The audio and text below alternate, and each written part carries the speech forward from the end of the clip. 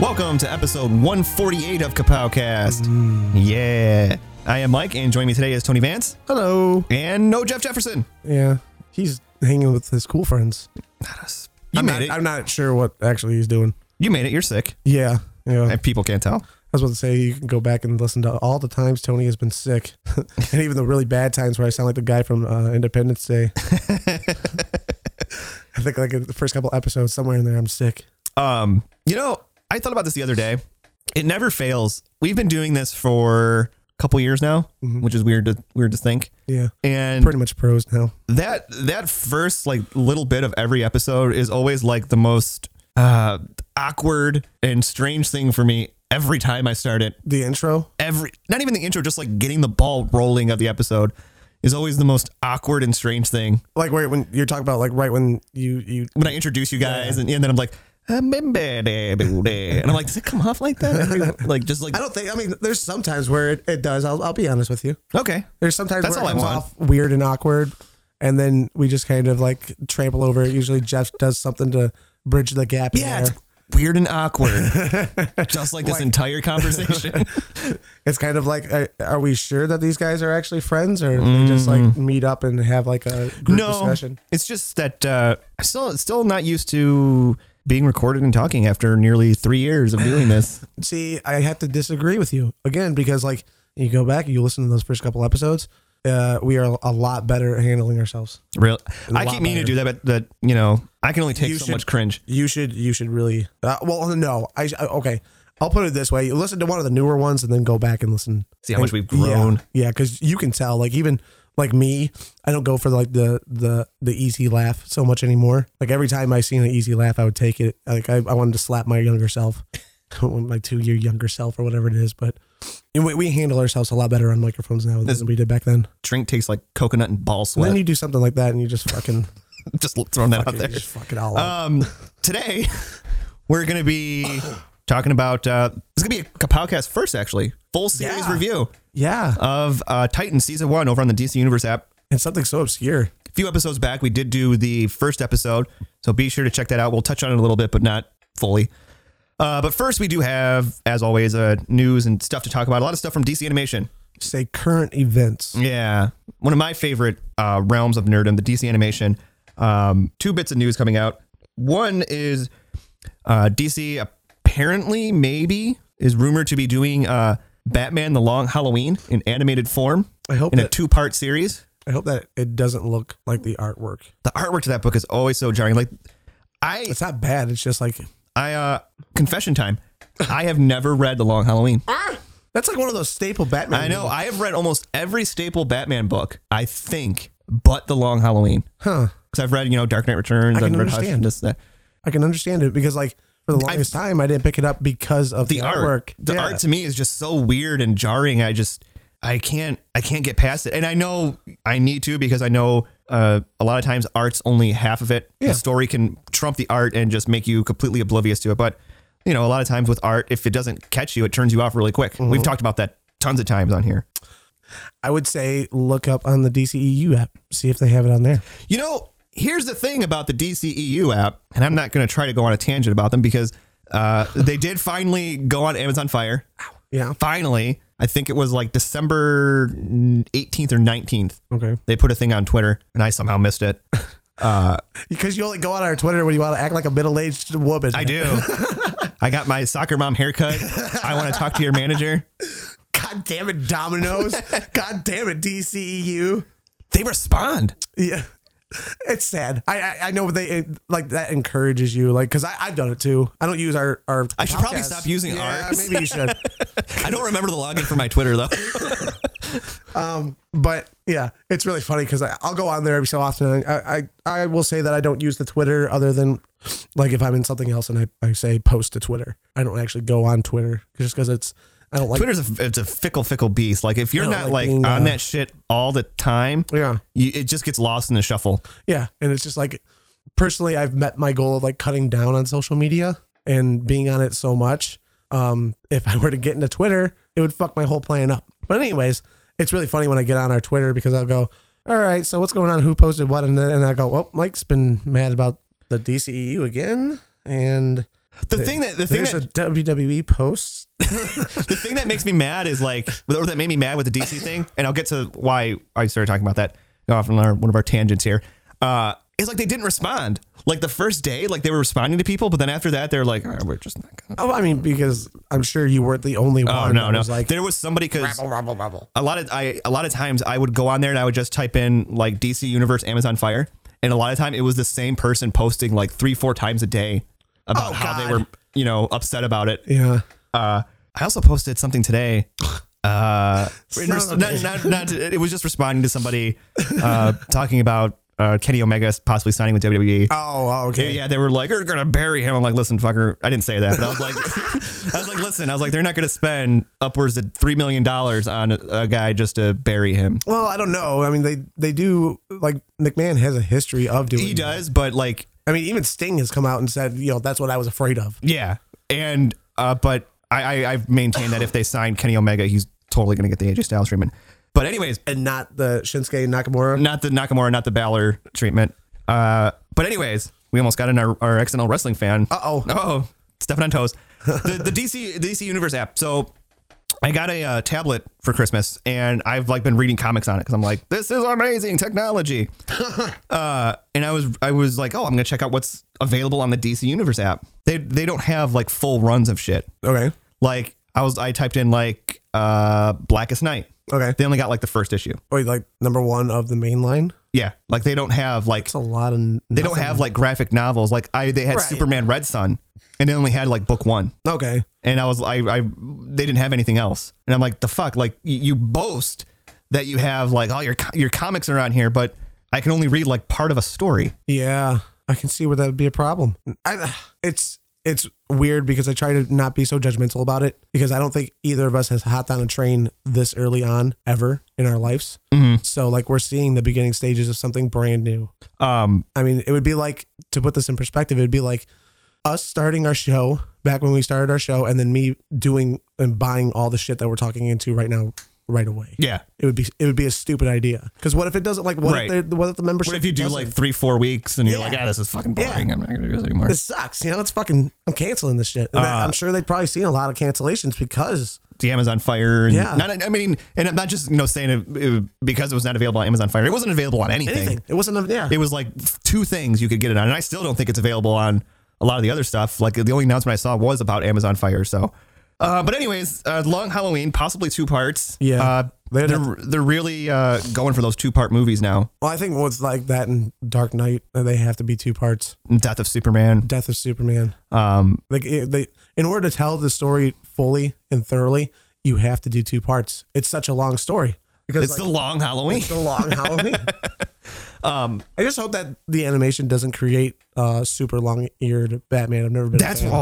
And like I love Bruce Timm's animation. Yeah. And like that's one of the things with some of these is they take his animation a lot of times and they try to put it with whoever did the book. Like they did it with Batman, Superman, Public Enemies.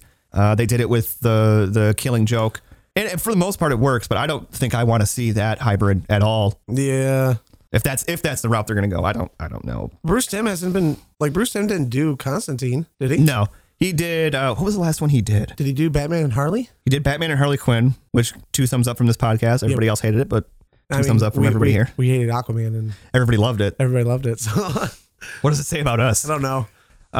We huff too much paint, maybe? Maybe. I had mentioned earlier that I've read a lot of the other Batman Cornerstone books, and I'd mentioned Dark Knight, Hush, and all that. And Hush I completely forgot this too when we were doing our year ahead. I completely forgot. There was a lot that we actually forgot. Looking back on it. They're doing an animated version of Batman Hush, which I'm worried about. Oh yeah, because it's like your pride and joy. Well, that and would you say that it's safe to say that this is possibly the most emotionally invested book to animation for you? It might be.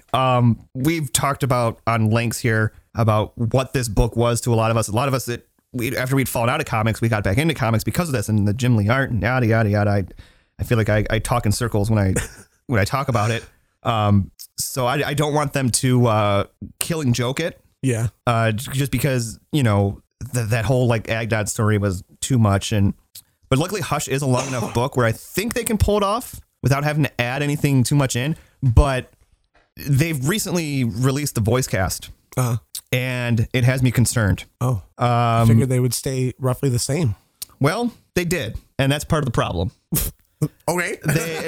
Hear me out. So it's going to be actors Jason O'Mara, which he's been Batman in all of these New 52 ones, and of course in the Son of Batman, Batman vs. Robin, Batman Bad Blood, Jerry O'Connell, which he's been Superman in a lot of these New 52 ones. So I'm gathering that this is going to be in that continuity. Oh, and I don't like that. I understand. I can understand that.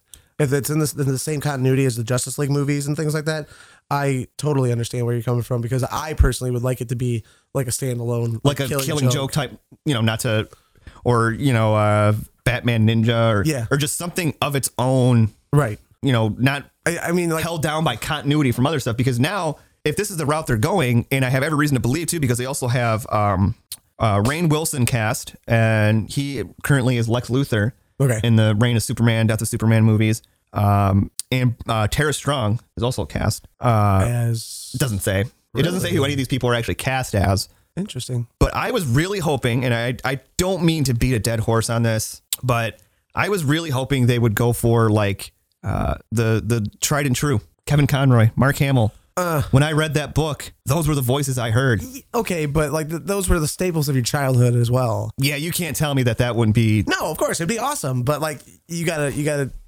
With this kind of stuff, I've learned, because there's already been so many that like I've been emotionally involved with, and they just like obviously shit all over the place. Green Lantern for in that case, that like I've kind of learned that like I have to let it go, like what I would truly want. If it happens, it happens. That's great. Yeah. Fuck yeah. I get the understanding of it being in the continuity of Justice League and everything like that. What it's doing for me over here is it's screaming Batman Bad Blood all over again. Exactly. It's not giving me any form. That's exactly what I was going to say. It's not giving me any warm and fuzzy feelings at all. It's giving me oh shit. Yeah. Because even the Batman versus Robin too. Yeah. That's another great storyline. All of those so you take those movies in the New 52 continuity, you have Justice League War, Throne of Atlantis, Justice League vs. Teen Titans, and then those 3 Batman movies, and the Teen Titans one and the Superman ones they're doing, Justice League Dark.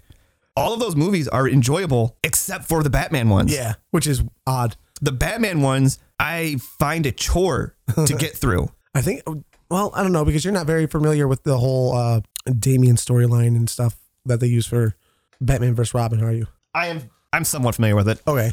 As like I was going to say, maybe because we're so familiar with the storylines that it's hard for us to watch them, where other stuff and that we're not as familiar with. That kind of goes back to your thought of like expectations. Yeah. Where like you hear like, oh, they're doing Batman killing joke. Right. So you have like, oh my gosh, I know exactly how they're going to do this. Right. And then they put on, you don't know dick. But then they put on like a 25-minute prologue. Yeah. And you're like, what the fuck is this? And it was the same thing with like Batman vs. Robin or Batman Bad Blood. Yeah. Batman Bad Blood, like they were trying to cram so much different story elements.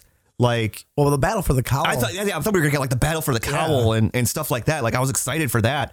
And in this universe, we still haven't even seen a Tim Drake. No, it seems like it just kind of went Dick Grayson and then Damian. Wait, Damian's in Titans. Mm-hmm. He's the Robin in Titans. Yeah. So where is Tim Drake and Jason Todd? That's a very important part of Hush. Yes, very important. Oh, you were totally right. Yeah, you were completely right. That is a very important part of Hush.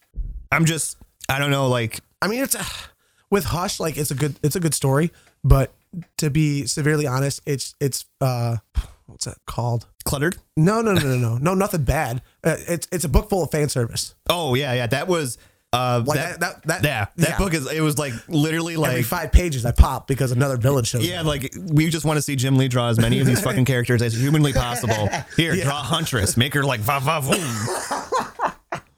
Draw Selena Kyle in a short little black, dress. Oh, damn. Poison Ivy, Superman, Joker. Jim Lee's Superman is Riddler. Like one that like I would get tattooed on me. Oh yeah, he looks so badass. Because like he's the only one that can sell Superman for me.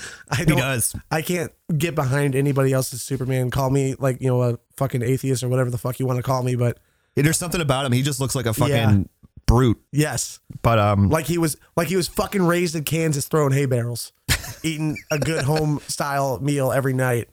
Not this other crap that I see all Steak the time. and potatoes, Steak and potatoes for glass of whole milk.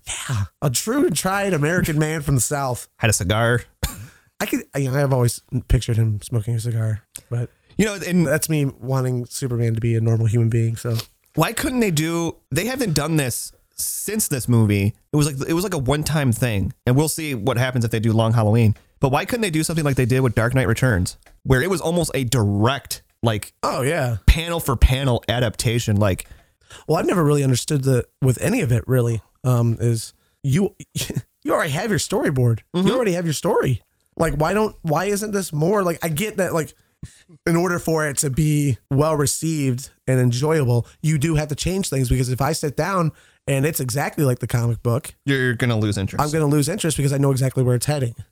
But at the same time, I feel like, at least myself, that's why I buy these movies, is because they're so, most of the time, true I don't and have to try. read. Yeah, true and try. Very true to the story arcs and stuff of that nature. I mean, that's why I got so mad with all those Batman ones. Is like, God damn it! Like, you had these really solid storylines that were like very much like I could invest in, and you just like kind of crumbled it all together because why? Like, is it just like, oh, it's fucking Batman, it'll sell because it's Batman? They completely, in my opinion, wasted the Court of the Owl storyline. I know. That makes me so angry, because that was like one of those stories that, like, it got me coming back every single solitary week. Like, it hooked me, because that was the point where I was buying the single issues. There was no way, after reading 5 issues into that, I was waiting for a graphic novel. Mm-hmm. I needed to know what was going to happen now. And especially with, like, it started branching over all the Batman titles. I was like, oh crap, like, how's Jason Todd going to handle these motherfuckers? Like, and how's Tim Drake going to handle these guys?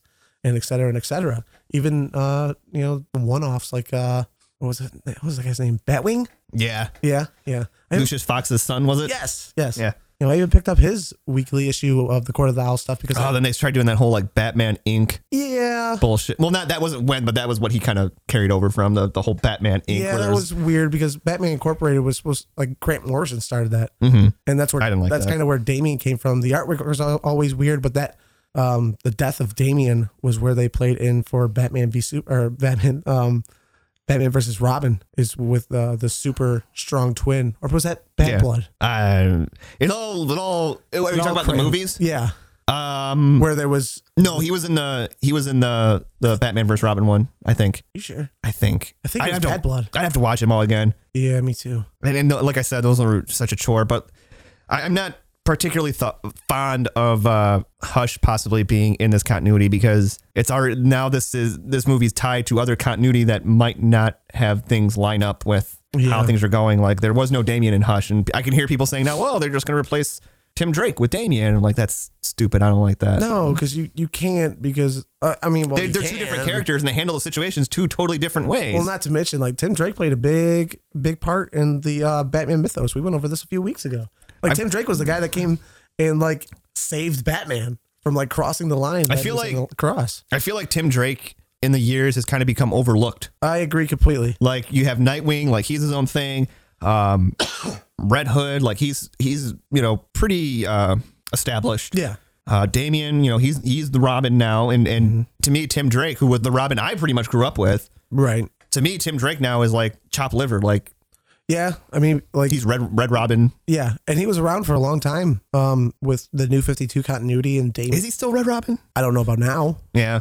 I know when I was reading them, like a good fan, I guess, he was Red Robin, and he was in the Titans, and he was still very much so in with the Bat family. Now I don't know. I haven't heard anything about him. In these, not to continue shitting on these Batman movies, but now if you watch these Batman movies, you wouldn't even know that there was a Tim Drake ever. Yeah. Because it literally, like, it just feels like it just went from Dick Grayson to Damian. Right. Like, they don't really make any mention of the other Robins, and there's key parts of the mythos that they're missing out on, and that that's going to make things feel not as earned. Yeah. And that's why I feel you just gave me more validation as to why I feel that it should be a standalone, because all those rules of a developed universe, they don't matter. Mm-hmm. You're just telling another story. You could even put it in the same category as, like, Under the Red Hood. Yeah. Well, that was when they did Under the Red Hood. That was from a good period when they weren't doing continuity. Everything was its own single standalone story, and that was one of the things that they really prided themselves on. Right.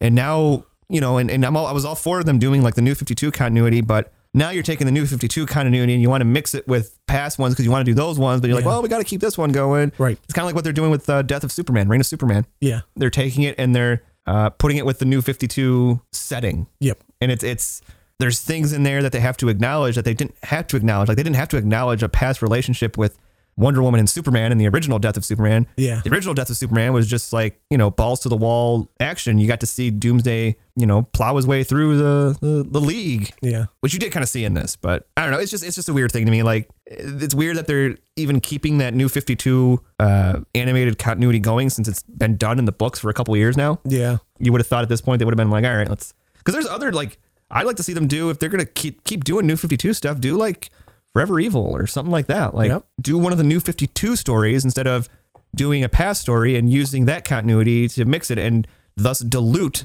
the impact and story of that book. It's a very good point. I'm trying to think of other good New 52 stories. Because it wasn't around long enough to really give it. There was the Trinity War. Yeah. Leading up to Forever Evil. Right. So, I mean, that was something. That was a thing. No, you made a valid point there that it wasn't around long enough to give us any like awesome lasting stories. Yeah. So I guess they want to keep that animated continuity going for whatever reason. I guess that's one way to keep it going is just I don't know, maybe I'm looking too close at it and saying maybe they're trying to keep the New 52 going in this form because they actually wanted to keep the New 52 going. Mm-hmm. But maybe some shareholders said, no, let's reboot and we need to get back to where we were at before. I don't know. It's above my pay grade. We'll see what happens. Let us know what you think. Comment below. Below. Comment below. Don't forget to hit the bell for notifications. Yep. Subscribe to get notified. So I watched Titans. This was a first for me. I was surprised. You were surprised? Yes. I didn't think you were going to follow through. I almost didn't. I know. I was like, it's dead in the water. What went on with my life? What cemented me doing it is actually being on Amazon Fire. I was like, oh, sweet. This is super easy now. Yay. But no, I put it on. Like I said, we watched the first episode about a month ago. DC was actually very smart about this in the sense that they didn't just drop the whole season in one day. Yeah. They released them weekly. So every week you had to wait for that next episode. So you couldn't just cancel your subscription, right after the show's done. But it was an enjoyable first episode. It was very adult oriented. Like you take the Marvel Netflix stuff and that looks like puppy dogs and kittens. Yeah, they turned compared to 11. What you got in Titans. And initial responses were this show looks ridiculous. Yeah. It looks too dark. It looks like they're trying way too hard. And I can tell you the trailers 100% did make it look like they were trying too hard.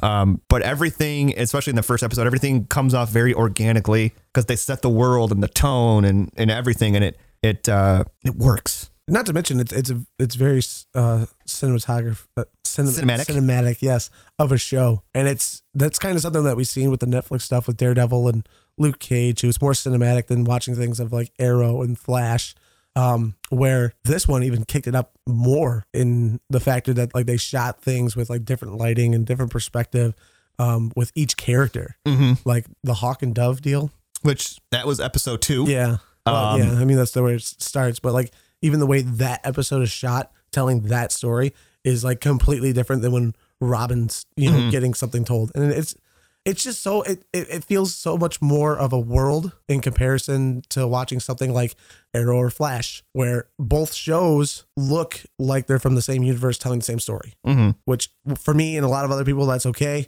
We're watching it for the story. We're watching it for the characters and the development of these stars, et cetera, et cetera. But then you go and you watch Titans and then you're like, shit. Then you go back and you watch Flash and Arrow and you're like, shit.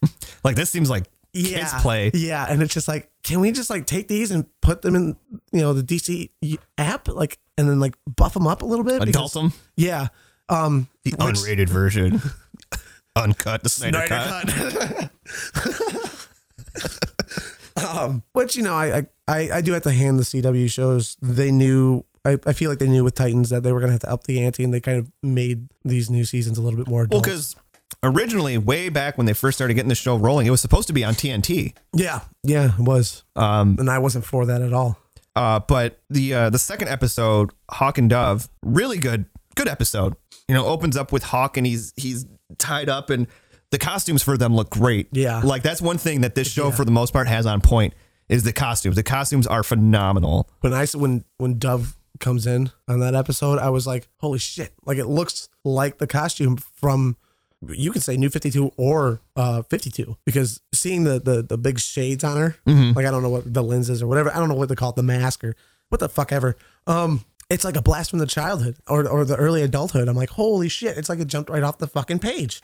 And it's so cool to see it be that on point to where they took initiative to put their own little taste into the costumes, but also keep it so true to heart to what we know, which I feel always gets lost in translation. Like I feel like they're like, we'll take the DCEU for that matter and go, okay, well, we get to design Harley's costume and then take it and kind of make it look like it's from the comic book, but take a little bit too much away. Because there's always this, well, not always, but a lot of people have this mentality of, oh, it doesn't translate well to film. 10, 15 years ago, yeah, you might have been able to get away with saying that. But now we've seen so many superhero costumes work on film that it's like, no, that's not an excuse anymore. Yeah. Like, it's just not. And they look really good. The episode was really good. At one point I'm sitting there and it was because, by the way, potential spoilers, like we may start talking about this and kind of forget that we're recording and talking about it. Yeah. So just forewarn, spoilers are probably going to get dropped. But there's one point where I'm sitting there because Dick takes Rachel to Hawk and Dove. Yep. And I'm like, wait a minute. Hawk, Dove, Robin, Raven. The fuck's with all the bird people? Nobody made that connection. Not a single one. I made that connection back in the comic books, but I was just kind of like, I've accepted it at this point. I was like, man, that's weird. But I'm going to try to pull a Jeff here. It's kind of almost the free spirited type deal where a bird equals free spirited. And that's a lot of where like Robin was supposed to come from. So in the episode, there's a part where the nuclear family. Yeah. Surprised that they threw them in there. Show up with what I'm assuming was Dick's partner, his cop partner. They show up to her place. Yeah. Did they kill her? They killed her. Okay. There's a lot of death in this I didn't know if they fully like said they did, or if they just kind of was like. Yeah, I think I don't know if it was in that episode or in the next one. They said, oh, so and so, whatever her name was, she's dead, and Dick was like, brooding. But it was.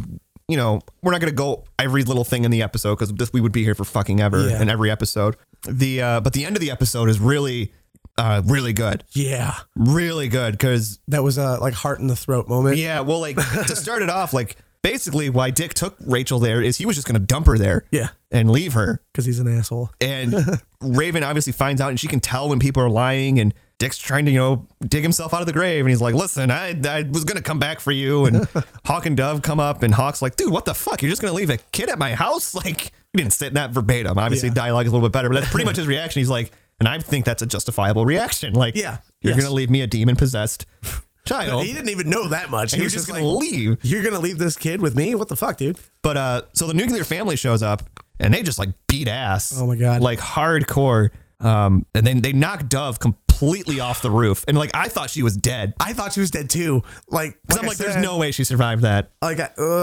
different perspective here. Like we watched the first episode and then I kind of like waited a couple weeks and then I went and watched episode 2. But then thereon after I watched every week. So I was that asshole that got caught in the loop of watching it every week. And when I watched that episode and you see Dove get knocked out of the ring, the metaphoric ring, and I just sat there and I literally felt that stomach up in my throat thing, like, holy shit, like, no way did they kill her. Well, and like, what was going through my head? I was like, wait a minute. I was like, aren't they going to do a Hawk and Dove show for the app? Like, I didn't know where it was going because I knew, all right, here's the thing. Like, I knew that like Dove at one point was also his brother. Yeah. I just didn't know how that was going to play in at that moment in time. And I was like, no. And plus, not to mention, like, side note, that apparently is Keith Richards' daughter. Really? Yeah, I think it's Keith Richards. Anyways, she is just drop dead gorgeous. She was. It's not because in the episode you find out that there's a bit of a past. With her and Dick. Yes. a little bit past, and oddly enough, that's not the first Robin she's potentially hooked up with. Yeah. Because I looked up her IMDb and she was actually at the tail end of 500 Days of Summer. Yep. And now, because I'm like looking at her, I'm like, she looks kind of familiar. I was wondering if you were going to tag that too, because I did the exact same thing. I'm like, I know this woman from somewhere. We've all done it. Other than my dreams. And then I did the IMDb thing. I'm like, no. I go, there it is. Autumn.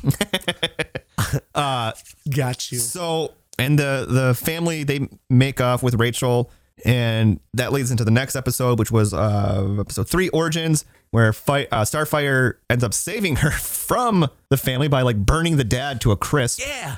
That was badass. Which I thought was just phenomenal. Not to mention, isn't that the point where you see her actually like use her powers? And no, Raven or Starfire. Corey. See, okay, so here's the thing. I'm going to be calling them by their comic book names because I can't. But Starfire, yeah, she like goes full orange and like green eyes and just burns to a crisp. Yeah.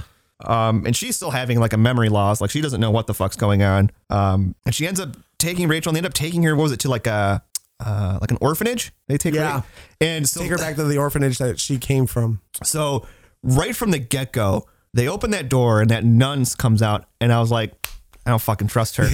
I never trust nuns. I was like, I don't know what it is about this lady, but I don't trust her. Everything in cinema has always said nuns are bad. So, you know, I kind of go with that through my whole life. Every time I see a nun, I'd pull a knife out the back of my and then, so Steph ends up getting off work, and I call her, and like the episode's still going. So I'm like talking to her, and I'm kind of watching it. And then it gets to the part where she takes Rachel in the room, or she, sedates or whatever, and then she's like tied to the bed in the room, and I just go, I'm like, I fucking knew it. And she's like, what? I'm like, this lady, I didn't trust her. She's like, what are you talking about? Like the nun on Titans. I knew I didn't trust her. Never fucking trust a nun. Ulterior motives. Never. But they praise one person and one person only. That's how do you feel about the whole scenes where like Rachel Raven, whatever you want to call her, looks in the mirror and she's talking to her demonic? I always love that kind of like a mirror split duality kind of deal. It doesn't matter who the character is. If there's a split duality factor in that character and they do it like that, I always love it. I don't know what it is. It's one of those easy kind of like throw at me deals, just because like it's an easy translation of the inner struggle between the character and then whatever's inside said character. I mean, they do it on Gotham too. Mm-hmm. So like that's another thing that ropes me in with that show, is the duality between Enigma and the Riddler, and two separate entities. And I really enjoyed it. I thought the CG with that when the two are talking was good, but when it would go past that, like the shit would start coming out of the mirror and stuff, I thought was a little chinky. Like I was just kind of like, okay, you're showing your budget now. A lot of the they're kind of smart about it. A lot of their special effects stuff take place at night. Yes. Which is very smart and is done for a purpose. And I think it was Cody I was actually talking to, and I asked him, or I was talking to him about it. I was telling him, like, hey, I was like, you might want to, he's like, I'm never going to watch it. And I'm like, oh, but I was mentioning, Beast Boy, and I was like, yeah, you can only turn into a tiger right now. And he's like, wait a minute. He's like, doesn't that look like really bad? I'm like, I mean, they do a lot of it at night. He's like, okay, but I'm like, the shadows and stuff can hide the. Yeah, I mean, it's not perfect, but this goes back to what we were talking about. Like, you can't go into it expecting, Avengers budget. Right. It's a TV show for a streaming app. Like, you got to limit your expectations to what you're seeing. If you go back and you look, we'll put this on a scale. If you have watched the CW shit, we'll use this again. There was Gorilla Grodd and King Shark and Flash, and that CG stuff was okay. That I think Beast Boy and all the other CG stuff in Titans is better than that, but lesser of a movie budget, but not so much that you can tell so severely. Like if you, I think with this show, you have to kind of look for it a little bit more, and then maybe the darkness of the show is what really helps that. But there's that one part, I don't remember what episode it was, where Beast Boy turns into the tiger during the daylight. Mm-hmm. And I was like, oh God, that's going to look like shit. Cause like I said, during the preview, the one before, and that part came and I didn't think it looked that bad. Like I was like, okay, like that doesn't look as bad as I thought it was going to look. Like I thought it was going to look like King Shark from The Flash, like where I thought it was cool, but I thought it was cool because it was so bad. Yeah. And, but no, I thought it was, I thought I would say it would be up to par. Like I know that it's not a big budget blockbuster movie, but I do, because it's released by its own brand through its own streaming service. You're not paying licensing. You're not doing any of that crap. their budget is what they want to spend on it, hands down. Mm-hmm. You know, so like I think that that really helps that they were able to kind of hold on to all that and be able to use it the way they want to use it. Where, say, they license this out to Netflix, it would hinder how things are being used and what's being done, because Netflix has to have an outlook to say, okay, we got to make money on this, where they can do a budget and still turn money on it because they have the show plus other shows plus all the other selling points of the app itself. Mm-hmm. Solid point. So Cody, stop being a fucking naysayer. Just check it out. That's what all that was about. Cody, quit being a turd.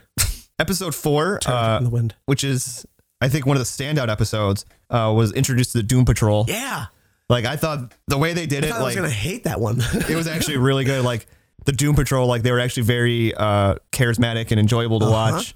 And a little, weird, with the doctor and you had to know something weird was gonna happen. yeah. But this is where we're officially like really introduced to Beast Boy. And him and Rachel, they kind of hit it off at the same age. They're like, hey, teenage hormones, look out. But no, I thought that this was another really good episode. It broke away a little bit from the story, and you got to see more characters, and not to mention more characters that they're going to be doing more shows with. Yep. Pretty solid cast too, and I completely forgot that Brendan Fraser was even the robot. Like, didn't even register in my brain. Like, I almost wanted to go back and rewatch it just so I could hear the voice and be like, "Is that Brendan Fraser?" It's Brendan Fraser. No, it's Brendan. It's definitely Brendan Fraser. I had to do, because is it just the one episode with the Doom Patrol? Is it? Yeah, I think it's just the one. Yeah. Okay. Because I didn't know if he was just voicing it or if he was doing the whole deal. Apparently he's just voicing it from what I understand. But yeah, I actually went back and watched it to see if I could hear Brendan Fraser, and I couldn't really make it out. I don't know if it's the age aspect of it, but I couldn't really tell besides maybe a couple parts, mostly when he's talking about his former self, where I was like, now I hear it. But at the end of the episode, we do finally see the alliance form of your main 4 Titans. Yeah. Alliance, loosely said. They end up, Doom Patrol end up telling, Beast Boy Gar to go with them, live his life. And he leaves with Dick, Corey, and Rachel to form a team. But none of them are teens, except for 2 of them. That's why the show's called Titans. That's true. Because the episode after that is episode 5, Together. And that's kind of a cool episode because that's the one where they're in the hotel, right? They're in the hotel and they also go to that like weird structure and they're like, all right, Dick's like, let's see what you all have. Let's see what you all can do. And you kind of see like, Starfighter shows her powers. She explains like, how they work. And Beast Boy explains his and he explains that he can just turn into a tiger, which I'm hoping down the road we get to see a little bit more. Right. I think I said this in our group chat. I'm not super familiar with like the origins of Beast Boy or anything like that. Never really was compelled to find out about them. And if there was like a point where he could only do that, but I do think it's a solid choice to have some sort of development with the character. Because my personal experience, if there's no development within the character and you're watching them all the time, then you don't ever feel a connection with the character because you're not sitting there and watching said character grow. I think they call it like a parent complex, where you have to have development with the characters in order to feel connected with them. Mm-hmm. So it's a solid investment that they say that he can only turn into a tiger and nothing else at this point. A little bit of backstory, like he was basically dying and the weird doctor that he was staying with before saves him. So yeah, and that's how he gets his powers. And in the episode 2 is when they go stay in the hotel and then that hotel scene, run for the money against like any hallway fight scene in Daredevil, because that was awesome. When they're taking on the nuclear family again. Holy shit. Well, and what's funny is they kind of try to ask like Dick, okay, so what can you do? Yeah. And he doesn't really. Yeah, I think that's what the whole setup was. Say anything. And then when they have this, knockdown drag out fight with them and they end up, getting the upper hand, that's when he kind of reveals to them, oh, hey, by the way, I can kick some major fucking ass. I'm Robin. And so after they subdue him, he goes and he finds. Oh, yeah, because he puts the costume on in that one. Yeah. But that's when he also goes and he finds the main guy that's in charge of the family. Yeah. Oh, yeah, because that's the one right at the end there. When Jason Todd shows up. Yeah. And that leads into the next episode with him working with Jason Todd. And I'd mentioned in the group, I was like, they got like the most perfect kid to play Jason Todd because I want to fucking punch that kid in the face. Like, Every time he opens his mouth, like, this is the fucking coolest shit, bro. Yeah, he's riding around the Batcave and do. I'm like, fuck you. That's exactly how I pictured young Jason Todd. Like, especially like in current settings, like today. Oh yeah, 100%. Oh my God, he's such a little douchebag. You know, possible wannabe YouTuber. Yeah, becomes Robin. You know, but Paul becomes Robin. Yeah. All joking aside, though, they definitely really show the difference between a Dick Grayson and a Jason Todd. Yes, and that was a solid 10 in my book. That episode was phenomenal. Yep. When they oh my God. What happens is Jason Todd ends up finding, Dick Grayson, and he tells him, like, basically there's people that, work with him in Haley's Circus that are getting murdered. Right. Yep. And so he goes back to Gotham with them to try to find out, and leads down a path to Tony Zuko's son. Yeah. And Tony Zuko ends up catching him and all this stuff. And it leads to a big showdown. Jason Todd, he does come to the rescue and all this other stuff. But the craziest part about this episode, the best part about this episode is, so after that, like, the cops come, and after, like, Zuko's already been detained, and then suddenly the cops show up, and then suddenly Jason Todd starts beating the shit out of all the cops, like, really bad. Like we're talking like massive injuries. He probably breaks that one's back. Oh yeah. What the fuck's he say to him? I was just thinking that he says something. Okay. First off, he does the Carlito backstabber. That's what it is. The backstabber. I was like, that's not the fucking code breaker. I was like, what the fuck is that? And but you're totally right. It's the Carlito backstabber. And God damn it, he says some fucking cocky ass bullshit. But I go, like, I remember watching this episode, and when that happens, that camera pan with it too. Holy God, it's just so good. It goes like sideways. Yeah. And then it follows like the movement downwards. Oh, might be the second best episode.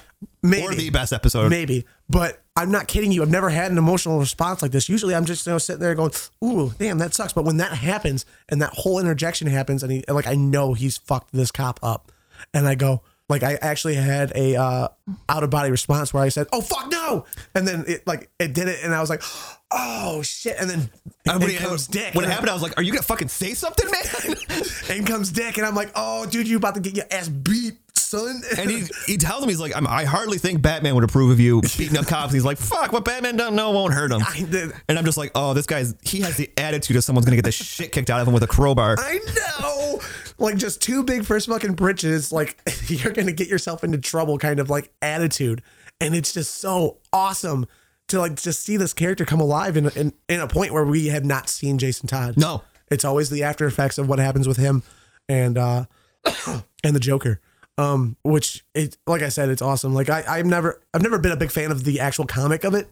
And that just goes with like the time that it came out and the artwork, et cetera, et cetera. Mm-hmm. It's a fantastic storyline, but it's just a little bit too cheeky for my reading. And I've always wanted to see this this translated into nowadays structure of comic books, and with the more dark and gritty and all that shit. And this is exactly what I wanted when I think the beginning stages of Jason Todd, and further on into the future and where he's going to go, especially starting out with Jason Todd. I'm really glad they did that. I was a little worried they would skip the Todd part and go straight to Drake. No, I'm glad they didn't. And there's parts where you're watching it, and like when he's doing that stuff to the cops, I'm like, did he just kill some cops? Like, I think he did. That's not cool. Yeah, he definitely had to at least severely injure them. I don't know about death. I'd have to rewatch the whole scene again. That leads into the next episode 7, Asylum. That was a weird one. That was a weird one. Yeah, it wasn't a bad episode. Yeah, but it kind of took a step into the direction of like Mad Scientist. Yeah. All that crazy stuff that you've seen with like the beginning of like Doom Patrol. Yeah. And like there's that weird thing where like Dick is hallucinating and he's Robin and he's like getting the shit kicked out of him. Yeah. And then there's like stuff. It's like it's very, like you said, it's very Mad Scientist. Kind of gave me the heebie-jeebies. Yeah. Bonus, you get to see Beast Boy like maul the shit out of somebody. Yeah, he goes full animal, full rage. Literally, like he turns into the tiger, and the tiger fucking mauls the shit out of this guy. And I was totally thrown back because like we go back a couple episodes, he said he doesn't attack people, he never kills anybody, and then you see this turn. And like when the actor delivers the line of like, "Oh no, I don't kill anybody. Like I've never tasted blood, et cetera, et cetera, et cetera," you believe it. You're like, "Oh yeah, dude, it's fucking Gar. Like he's a little baby."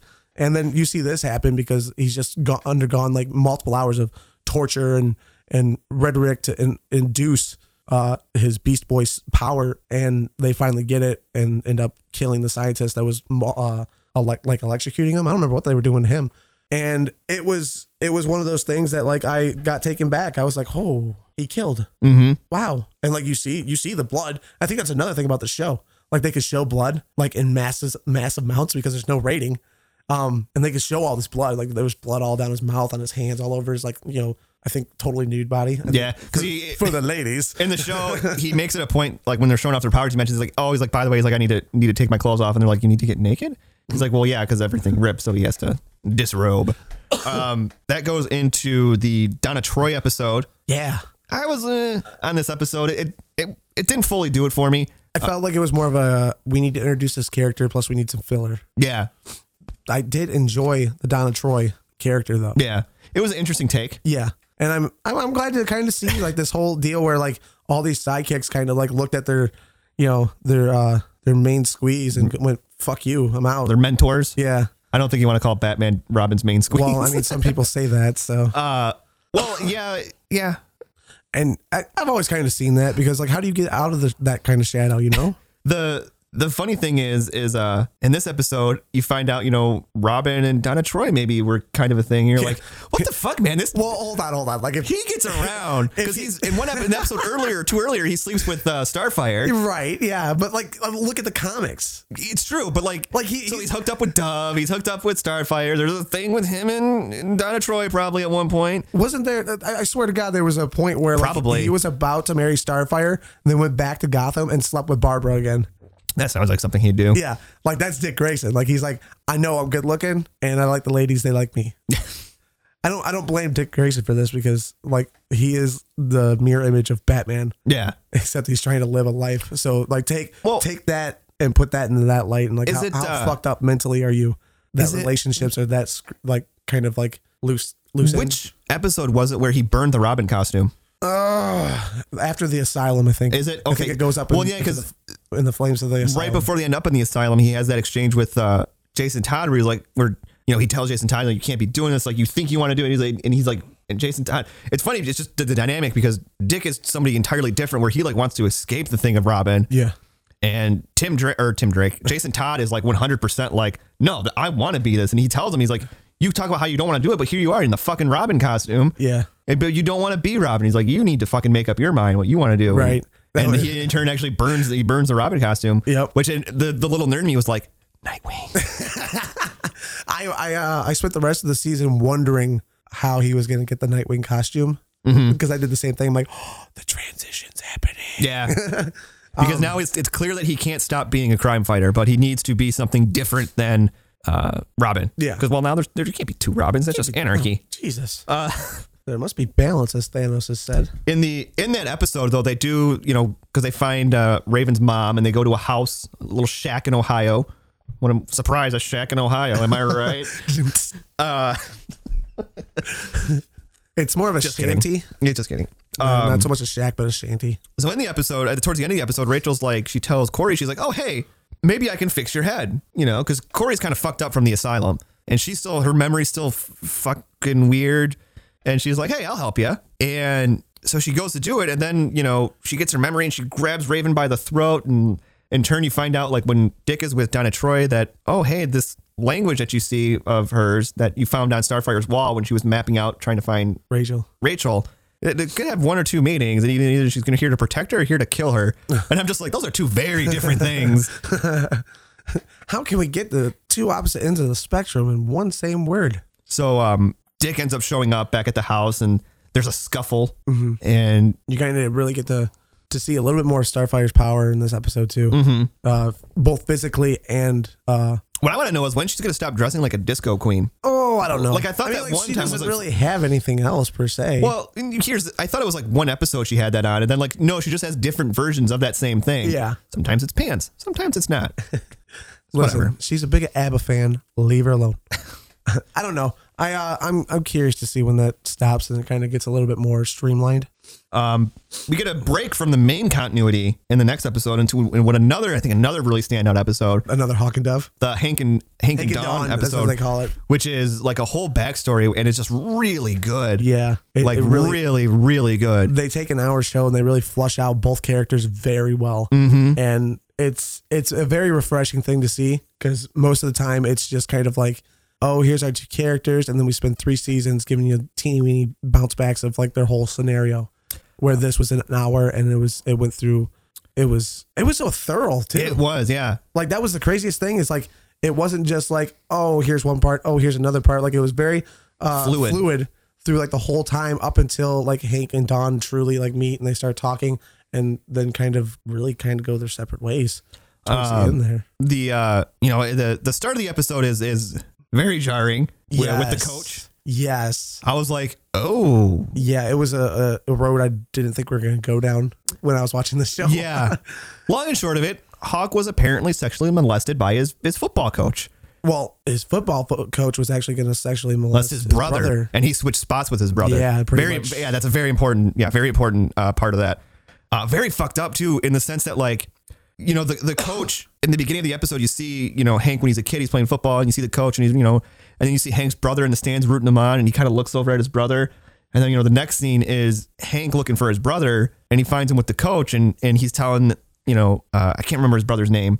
Don. Don. Yeah. He tells me, he's like, oh, you know, the coach is going to show me the weight room. And Hank's like, no, you do not. Like, so it's like, that's fucked up in the sense where you're like, okay, so people know what happens. Yeah. There's like knowledge of what happens in this weight room. Right. And it was just like, that really kind of like lets your mind go. It does. You're like, because you're like, how many times does this happen? Yeah. You know, it's just like a run through of the whole team. Like, is this happening to like the whole team? Mm-hmm. Did it happen to Hank like beforehand? And that's how he knows. Yeah. You know, it's vague enough to leave your imagination to like grow on it where you don't want it to. Right.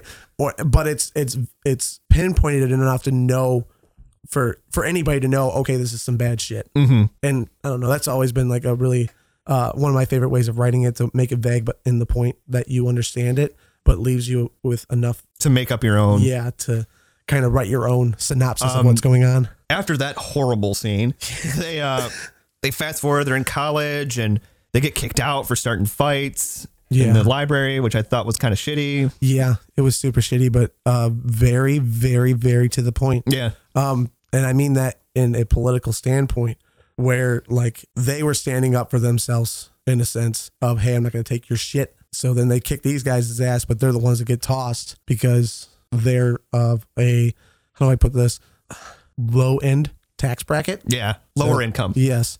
And you see a little bit, you know, of Dawn's upbringing. Like, she's a dancer and she's very accomplished, like physically. From England? Well, like her mom is, and you see her mom, and there's that terrible conversation they have when they're having their tea and scrumpets. Terrible in the sense of like a terrible timing. Like maybe you shouldn't be talking about this at tea and cookies. Both. I don't know. Just a terrible conversation in general, because like look forward into the episode and that kind of set up something else. Yeah. So, but yeah, like, you know, finding out that her mom is apparently, you know, stuck in an abusive relationship, and it's just like, wow, man, just like life is shitty for everyone all around. Even superheroes. Like everybody's got their shit stories. And so Hank and Dawn decide to become Hawk and Dove. Yep. Which was cool. You know, you see the brother portion of it. Yeah. Which, you know, Fred Savage voiced Hawk in Justice League Unlimited. Oh, really? By the way. Little pop-up video fact. Pop-up video. I was very taken aback about how his brother and her mom died. And you know what? It was another jaw drop scenario. It's just like life, like just gone in an instant. Ugh. Yeah. And you think like here's where it nailed me, dude. It wasn't one of those instances that we see so many times in a superhero movie where this happens and they're like, this is my calling. This is why I do this. Like they were already, well, at least Hank was already doing it. They were already kind of doing it, but like then Hank stops doing it because he lost his brother and he's in this like crazy downward spiral of grief that he doesn't know how to cope with. He has nobody to talk to and he's just alone. And it's just this like raw scab that you never see in these superhero movies, because like we have 2 hours to tell a story, and usually that comes in like act 2. So now we have act 3, the redemption act, where this one was kind of just like you see Hank going to like these essentially like support groups. Yeah. And you see him like not sharing. Then you see Dawn at the same support group not sharing. And then they end up sharing with each other. With each other in a bar over drinks. And it's so very it's okay to do that. Just don't do that in large commodities. So and they endear themselves as a very very enduring friendship that blossoms from it. And yeah. So much so that Hank ends up sharing with her about what happened with the coach. Yeah. Yeah. Is that before or after she goes to the closet? After. Yeah. Couldn't remember. Yeah, she goes to the closet. It's because she opens the yearbook and she sees, I forget what it is, but she sees something in the yearbook, or maybe it's after. No, it is after. Because I think she sees something in the yearbook that makes her go, she sees the coach's name and looks him up and then goes to his house. Yeah. And proceeds to like try to beat the fuck out of him, which he's pretty successful at until he tries to pull a gun and then Hank shows up and Hank fucking destroys him. Dude, he goes off the wire. And then like he tells her to leave. And you think she's gonna leave, and then she just goes and shuts the door. I know. And you know what? I'm getting chills like right now because like I don't even care, because I'm like, yeah, this guy's a piece of shit. Like, just fucking break every tooth in his head. I was like, I wonder if this is what everybody talks about when they talk about Jay-Z and Beyonce being ride or die. Yeah. It's like I'm like, this is. I did not know where you were going with that. I really didn't. It's relationship goals, dude. And yeah, that was a cool moment. The episode kind of ends with her waking up from her coma. Oh yeah, yeah. And she tells him that you have to find Jason Todd. Right. You have to save Rachel. Right. Oh, yeah. Yeah. Well, now that we're talking about this and like after watching it, I don't want to get too far ahead, but a lot of things are, so you got to watch it again. Yeah. Damn it. But yeah, the whole time through this whole story, you see reflections of like Rachel in the mirror and Rachel in a helmet, and you're just like, what the fuck's going on? Yeah. And what you don't realize is like, it's this weird, crazy way of storytelling where they're actually using the memories of Hank and Dawn to tell the story of Hank and Dawn, but they're also like, I don't know, it's so fucking weird because it's the memories and Rachel's trying to reach them through like some sort of weird telekinesis. Throughout the entire episode, they keep seeing flashes of her saying, her crying for them. Very important part. Once again, thank you for bringing that up. Yeah. Was actually, and then in the next episode, which is Coriandi, or it's Starfire's full name. Yeah. That's when, Robin or Dick and Donna Troy show up and kind of save Rachel, and they get Starfire out of the house, and she kind of, comes to and doesn't really remember, and she takes them to her spaceship, which is just weird. But at the meantime, there's some weird shit going on in the house. Oh, yeah. And I was already starting to get weird vibes. Like fucking Evil Dead weird. Yeah. I was like, this is getting cool. When Gar looked up and he saw the figure, standing there, then then it was gone. It's like, no. That whole sequence with like that room in the mirror and everything like that. Yeah. Like I thought it was just the room itself. Oh, when he sees the blood all over him? Yeah. And I was just like, what in the fuck is going on? Like I was confused. I didn't have any idea what was going on. I was like, is this some sort of weird, like my daddy's coming thing? Like I don't understand. And it kind of is. Yeah, it kind of is. Because and I'm getting weird vibes. Like this whole time I'm getting weird vibes from Rachel's mom. So good though. I'm like, there's something not right here. She was when they got her out of the asylum, I was kind of like, I don't know. Yeah. I don't know. That was a little too easy. It was a little too easy. Even though the asylum was pretty grueling, but still. Like you just walked out the front door with her? Yeah. Come on. And the whole thing is like they're just trying Rachel's dad is trying to get, use her as a doorway. Yeah. Like that's the only way he can come back. So randomly, suddenly in the episode, like Gar is like on the floor, like bleeding profusely, like blood coming out of like every hole in his head. Yeah. Seizuring too. Yeah. Like just not good. Not responsive. She's trying to help him and she can't. And this is a friend. And she's like, I want to help him. And her mom's like really encouraging her. Like that. I think that's what tipped me off is how like, she's like, your powers are meant to do good. Right, like, I'm like, you sound like these other fucking people that aren't the Titans. Right. And embrace your powers. And then she pulls the whole like, you're not strong enough, but your dad is. And like, she's a fucking impressionable girl. I know. And you're seeing her friend die, like her only friend. Yeah. Like that's going to fuck you up. And suddenly, next thing you know, she reaches in and pulls out a sharp dressed man, which is sure as shit the devil in TV shows because that's how these things work. And unfortunately, like Corey and Dick and Donna Troy, like, I don't know why I just can't say Donna. I just have to say Donna Troy. It's like Tony Vance. You just have to say the full thing. They show up like when it's too late, and you just see Dick run in, and you just see him disappear into like this weird force field type deal, and episode ends. Yep. Then episode 11 kicks in. And it opens with like Dick in the swimming pool and a kid jumps in and you're like, what is happening here? Yeah, that's where you kind of go, wait a minute. So it's supposed to be sometime after, like 4 or 5 years after. Yeah, like everything's settled. He's actually married to Dawn, and they have a kid together with one on the way. They have a cool little video chat with Rachel and Gar. And I'm like, oh, look at they're off to college. Yeah, and like, look at this. Isn't this a perfect little world? And then Jason Todd shows up in like a wheelchair. And I'm like, if you remember, what's up, Wheels? If you remember me talking about the trailer the other week, this is the episode that the trailer was all about. Because he mentions too, he's like, oh, you know how Riddler never carried guns? Well, he doesn't know. Which is funny because like in my mind I was like, oh, wait, wasn't he like boasting about how much more bulletproof his armor was? Yeah, well, looks like the villains of Gotham adapt just as well as the heroes. But he shows up and he tells Dick, he's like, listen, man, Batman's not doing so good. He's gone off the deep end, man. You know, Commissioner Gordon's dead. Joker killed him, and he says he's gonna do it. He says he's gonna kill Joker and this and that, and he's like, you're the only one that can stop him. You got to go. And like an idiot, he goes. Well, hold on. Something very important. So you're watching all this happy life, happy wife bullshit going on, right? And you're kind of like, I don't know if it was just me, but I'm just kind of like, I don't know about this. Seems really weird. Yeah. And then all of a sudden there's like a glitch in the Matrix. Yeah. Like, I don't know if you caught that. Yeah. There's like some sort of weird glitch and then something happens to push him towards Gotham again. Yeah. Like he's thinking about not going and then something pushes him towards Gotham. Yep. So yeah, you see this first glitch and it kind of happens very fast. It's like, snap of a finger. Oh yeah, like the Tiger Falls. Yeah. I don't remember what the first glitch was exactly, but it was enough to where like if you looked away or you blinked, you'd miss the actual glitch effect. Yeah. And it happens about 3 or 4 times. Yeah. It's every time Dick's about to leave Gotham. Yeah. Or he's about to come back or whatever, basically leave why he came to Gotham. This glitch happens and something happens to where it keeps him going down the line. Mm-hmm. And I'm like, okay, this is weird.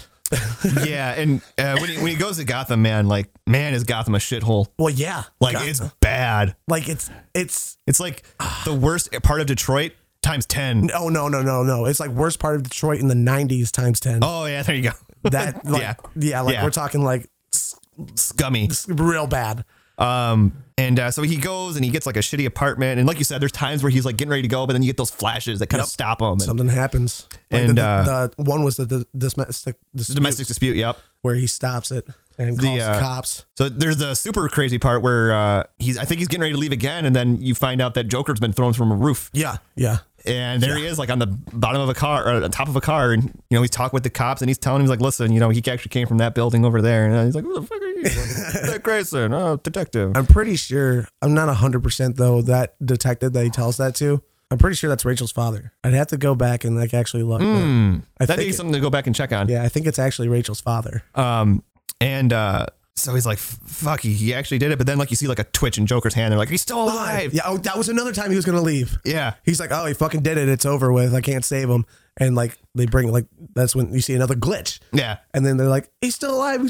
We got a pulse. And I'm like, oh, fuck. Because I was wondering, how you going to keep him there now? There's no reason to keep him there now. And then Joker's alive. Because he goes and sees Joker in the hospital. Is that before or after he goes to Arkham? Ooh. And he sees all the murdered people. I can't remember. I think it's after. Because, either way, when he goes and sees Joker, and then he steps out of the room. No, I think it's before. Because it happens, and then he goes to go and talk to Bruce, and he's having the conversation through the clock. Mm-hmm. He goes to open the clock, but then something's obviously blocking the clock from opening. And so then he has a conversation with Bruce through the clock about, I know where you're coming from. I've been here. You don't want to go. You don't want to do this, et cetera, et cetera. And then he goes back. Same old shit. And then he goes to visit the Joker, and that's when Corey comes into play, which we find out she's working for FBI or CIA or.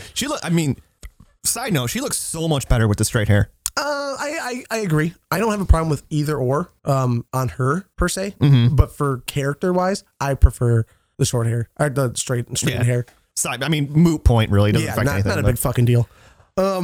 So yeah, he goes to visit the Joker, which, by the way, the fact that they get away from like not showing faces and just showing these like just minimal details that basically say, hey, this is the Joker, like the green nails, the white skin, the green hair. Well, and the kind of like you see the extension smile from around the breathing apparatus.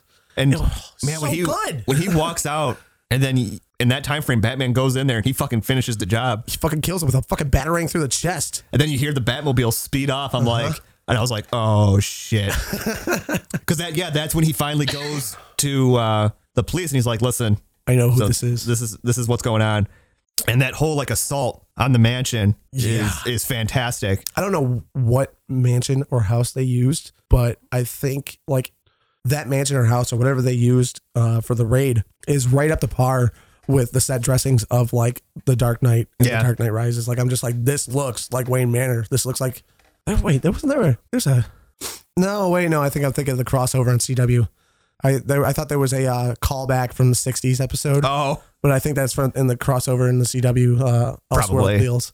And then there's a really like brutal scene of Batman just like murdering a bunch of cops. Yeah. And I remember it was happening. I was like, in the Batcave. Yeah. I was like, good Lord. The Batcave looked awesome too. Yeah. Oh my God. It was very Alex Ross. Yeah. Like when I look at an Alex Ross painting, like that's what I imagine in my head the Batcave looks like. That scenario where they're all down there and Dick's like trying, he's calling the shots. He's the QB. When that fight happens, I go, holy shit, this is fucking like, this is Batman. Like this is what I waited for. Fuck Ben Affleck. This is what I want. And he's brutal. He's beyond brutal, dude. Like that whole scenario, that whole fight shows just how bad Batman has snapped. Motherfucker uses a cold gun. Well, and then you see like, oh yeah, he uses a cold gun on Starfire. Yeah. She goes to do it and Robin tries to, he's like, no, he has a cold gun. He just doesn't even flinch. And she is fucking a Starfire's popsicle. He kills everybody, doesn't he? Yeah, because and you see like on the little thing like that Dick has, like all the red bleeps are just suddenly all going away. Yeah. All the little blue bleeps are just like boop, boop, boop, boop. And he's like, fucking fuck it, blow it. And they set off all the bombs they set up, and he goes in the Batcave, and oh God, this part's so fucked up. Yeah, Batman's there. He is like trapped under rocks and stuff like that. Like probably mortally, but who knows? I mean, who knows armor wise how wounded he really was. And Dick says something like, you wanted me to be just like you. That's all you ever wanted, or something like that. And he's like, well, now I am. And he just steps on his neck and just breaks it. Well, no, he was it. He sees Corey at first, and he's like, fuck, and then he hears like grumbling from behind him, and you just hear Batman kind of going, you, and he goes, you know what, Bruce? You always wanted me to be like you. You wanted me to embrace the darkness, and I never wanted that, but now I'm going to. I think he steps on his ribs, doesn't he? No, it's like is it his mouth? It's like either his head or his neck or something. He steps on. I'm pretty sure. Because I think like up to here is like covered with debris. Right. That's why I thought maybe like he stepped right here and collapsed his ribs into his heart. But I don't know. I have to go back and look. But then they go for the cop out. Yeah. Well, see, but this is what I was talking about. If the cop out was good, I'm okay with it. And I think the cop out's going to be crazy. Well, and like I said, like this is one of those things where it's like here comes the spoilers, by the way. Yeah, it's a good like what if thing, but at the same time, you're like, there's no way that this is going to set the norm. Yeah, like there's no way. And it flashes to like Dick standing in the house with his eyes all black and looking pretty fucking sinister, really. Yeah, like he's full out demoned. And that's the end of the season. And that's the end of the fucking season. It wasn't supposed to be. It wasn't? I was really curious because like it was a crazy way to end. There was supposed to be 12 episodes. And I'm guessing the season premiere episode, the season 2 episode was supposed to be that one, the season episode 12. And I'm guessing, but they're holding it off for whatever reason. Oh, so like you're telling me between where shit starts to go weird and then the episode with like the Elseworld deal, there was another episode between the two? No, there was supposed to be one more episode after this one. After this one? Yeah. Oh, okay. Yeah. Yep. And because it's been said, the creators have said that in season 2, the first episode, it will resolve a lot of the storylines from the second season, from the first season, while also introducing a new villain for the upcoming season. Whoa. So make of that what you will. And you also, though, you get an end credit stinger. Yeah. Of Superboy. It was so good. I don't know if you liked it. I did. I was like, oh man, they're getting Connor Kent here and everything. Like, not just Connor though. Oh yeah, Crypto. And Crypto too. I was like, holy shit, there's Crypto. I'm like, where's Jeff? He'd love this. I know. Because I think you were still up when I was watching it. I watched this one and I go, all right, so I enjoyed the season finale. It was good. And it was, I messaged you guys like when the credits were happening. And then the after credits thing came and I was like, oh my God, after credit. And I didn't want you to like turn it off. And that's why I said like, oh, there's something after the credits of the last episode. And it was so cool. Like you just, it opens up in this like laboratory deal. And then you see like somewhere in, it's a city. Kansas? No, it's Metropolis? Metropolis. Kansas. Oh, that's what Superman's from. He's from Kansas. You knew that was wrong. I didn't. And you just like hear this like alarm going off and scientists are laying all over the place. And you see this like naked Terminator looking man walking through to this like one last alive scientist and he fucking kills him. And then you see the hard pans to another room with this dog that's in this plastic crate that the floor is like glowing kryptonite green. And I'm like, oh my God, I think I know who that is. And then you see tall, dark, shadowed Terminator Tall, man dark, and handsome. rip out the door of the crate in which this dog is in. And this, I don't know do you remember, does the floor go dead? I don't remember. I'd have to see about that too. Anyways, rips off this door of this plastic dog kennel.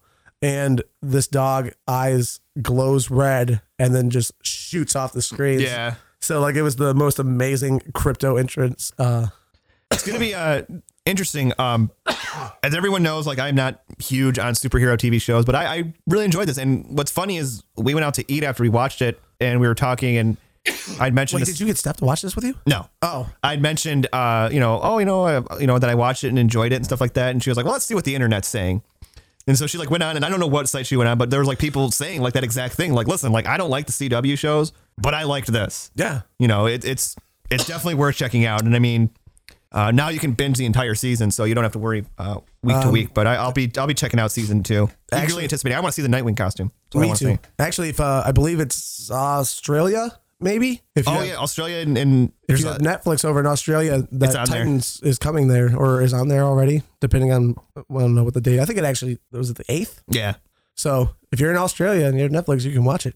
Hell yeah. If not, I would say personally that this series was worth the investment of the DC universe alone. And I mean, honestly, you can subscribe for the month, watch it all, and cancel. Yeah. No harm done. You spent what is essentially $8 to watch an entire series as opposed to buying the Blu-ray, which would run you anywhere from $25 to $30. If they do release a Blu-ray, I might buy it though. Yeah. I think that'll do it for this show. It's been a long one. Long show. Got some editing to do. Real quick before we wrap things up. Last year we did a little thing in March. We did March Madness, where we put up some polls and tournaments of superheroes and battle them for superhero supremacy. We had the Marvel side versus each other. Then we had DC. And then in the end, one Marvel, one DC engage in a fisticuffs and vote. And last year, Batman was the winner. To a lot of people's dismay. A lot of people were not happy about that. And I'd like to say I did not sway those votes at all. That's just how it happened. So this year there's a lot of smart people out there. This year we're gearing up for part 2. But things are going to be a little bit different this year. Starting first week of February, we'll be doing a round of preliminaries, which we're going to have 32 Marvel characters, 32 DC characters. We're going to pin them one against the other, on the respective sides. And we're going to pick So it's going to be Marvel versus Marvel. DC versus DC. That way nobody's doing brand loyalty. Yeah. Okay. Yeah. So, and then we'll pick winners and then we'll move on to the Sweet 16 on each side. 32 combatants. And we're going to have the tournament go through March and April, and we're going to pick a winner. But Batman will not be in the preliminaries because he won last year, so he gets an automatic bye right into the tournament. I can hear the Superman fanboys getting pissed off already. And to make things more interesting, we are introducing a contest this year for it. Dun, dun, dun. It's going to be super simple, super easy. If you head on over to our Patreon, which we have currently going right now, we have many tiers. Thank you to our current subscribers and donators. Charlie Robbins, Angel Dowdy, and Janelle Koslowski. Sorry. Oh boy. I had to get the cough out. So here's where it gets fun. Once we have our 32 tournament combatants set, they get early access. But if you can start now and you will also have early access. If you do $1 a month, you get to pick one hero of that 32 to represent you. If you do $2, you get to pick 2 heroes to represent you. $3, 3 heroes, so on until we get to the $5. You pledge $5, you get 5 heroes plus a bonus hero. So 6. You get 6 heroes. Now, once a hero is picked, they are that person's hero. So if Charlie picks Lobo is his. You cannot take him. We will take him off the board. That motherfucker will pick Lobo. But if one of your selected heroes wins, you will be the proud owner of, first, a digital code or 2 for one of our many commentary tracks to help sync along with you so you can listen to the track and enjoy the movie. And part 2 will be a $25 Amazon gift card so you can buy whatever the fuck you want. Mm-hmm. I'm very excited about this. I'm hoping this gets things a little more heated because things got heated last time. It did. And there's a crazy aspect that we didn't even talk about here is like people like putting me in this scenario. I would go, well, wait a minute. Like how am I supposed to get my hero to like win? Well, that's very, very simple. You share the post and you tell people, hey, vote for this guy. I got a $25 Amazon gift card on the line. Yeah. And if you have true friends, they'll probably help you out. If not, I'm sorry. I don't know what to tell you. But I'm very excited about this idea. I think it can make things very interesting. Really, really heated. Yes. When we have the super 16, the 32 on 16 on each side, the 32 heroes all set, we will we message them? Yeah, well, I'll contact the Patreons via email and have them have a list of available heroes. Yep. And as soon as I get all their picks, obviously there's going to be a time limit. So, and I think as of right now, it's going to go the order that you respond. Well, the order you subscribed right to the Patreon. Right. Yeah.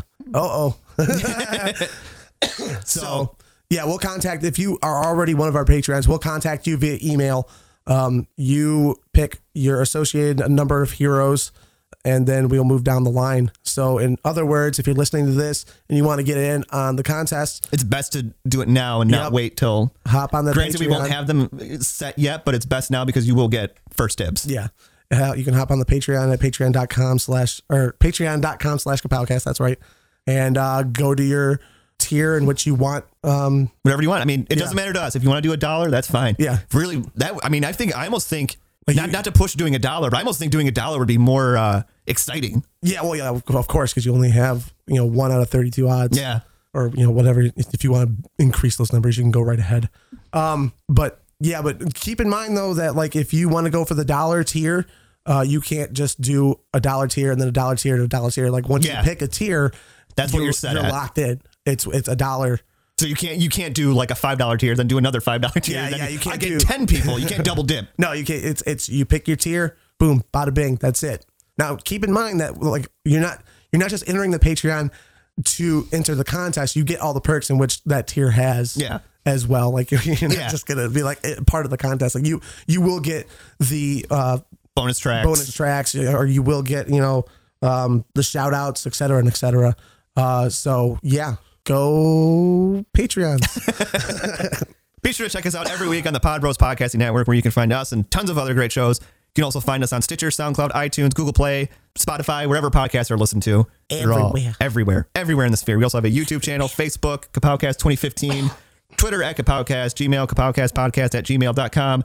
Oh. You can also go over and get some Kapowcast swag over at tpublic.com. Do you remember that? No. It's TEE.B. Oh, no, I don't think I know what it is either. Oh, we need Jeff here. You can just insert it in, can't you? Yeah. Hold on. Ready? And 3, 2, 1. That's TEE.pub/LIC/podbros. Perfect. Good. We own Jeff's voice now. He's on the show when he's not even here. I am God. Until next time. I am Mike. And I'm Tony. See you next time on a much shorter edition of Kapowcast.